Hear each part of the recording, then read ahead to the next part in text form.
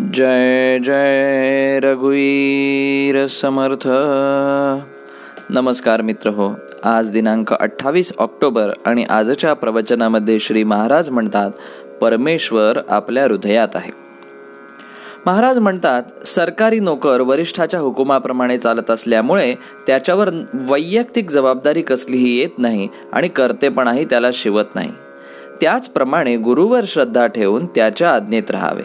लाभ हानी देव जाणे, जबाबदारी गुरुवर, आणि तोच हे साधन करवीत असल्याने कर्तेपणाही त्याच्यावरच असणार.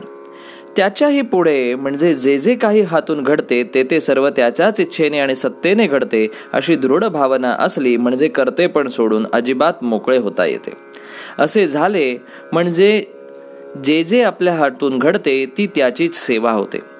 मुख्य गोष्ट ही की परमात्मा आपल्या हृदयात आहे, आपण त्याच्यात आहोत आणि आपण तोच आहोत अशी भावना दृढ झाली पाहिजे.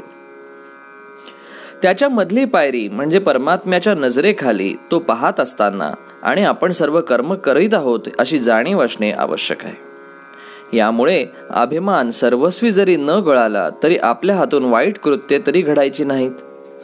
क्षेत्राला क्षेत्रत्व म्हणजे आपल्या भावनेने जर दिले नाही तर तिथे पाणी आणि दगडच आहेत.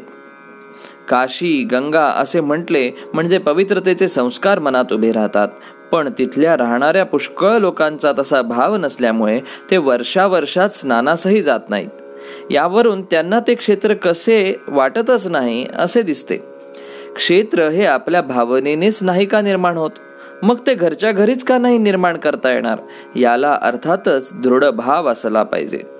तो तितका दृढ होत नसेल तर क्षेत्रात जावे, आणि आर्थिक दृष्ट्या तेही शक्य नसेल तर काशीस जावे, नित्य वधावे म्हणजे काशीचे स्मरण जरी करावे, जेणेकरून त्याने पवित्रतेचे संस्कार उद्भूत होऊन मन पवित्र होईल. देव सर्वत्र भरलेला आहे, पण तो भावाने प्रगट केला पाहिजे. प्रल्हाद द्रौपदी यांना अगदी खात्री होती की देव आपल्याला सहाय्यकारी आहे, तेव्हा देवाला प्रगट होणेच भाग पडले. सद्गुरू मला सहाय्य करतील अशी तुमची खात्री पाहिजे, म्हणजे त्यांना सहाय्य करावेच लागते. याचा अनुभव घेणे हे तुमच्याच हाती नाही का. स्वार्थाने कर्मे करणे याचे नाव प्रपंच आणि निस्वार्थपणाने करणे याचे नाव परमार्थ. जो आसक्तीमध्ये नाही तो निस्वार्थी समजावा. आसक्ती निघण्याची पहिली पायरी असेल तर ती उदासीनता होय. देव आहे असे निशंकपणे वाटणे हे ज्ञान होय. हे ज्ञान भगवंताच्या अनुसंधात राहिल्याने सहज प्राप्त होते. म्हणून आजच्या सुविचारात श्री महाराज म्हणतात, उपासनेचा काही हेतू असेल तर तो राम आपल्या पाठीमागे उभा आहे ही भावना उत्पन्न करणे हा होय. धन्यवाद. जय जय रघुवीर समर्थ.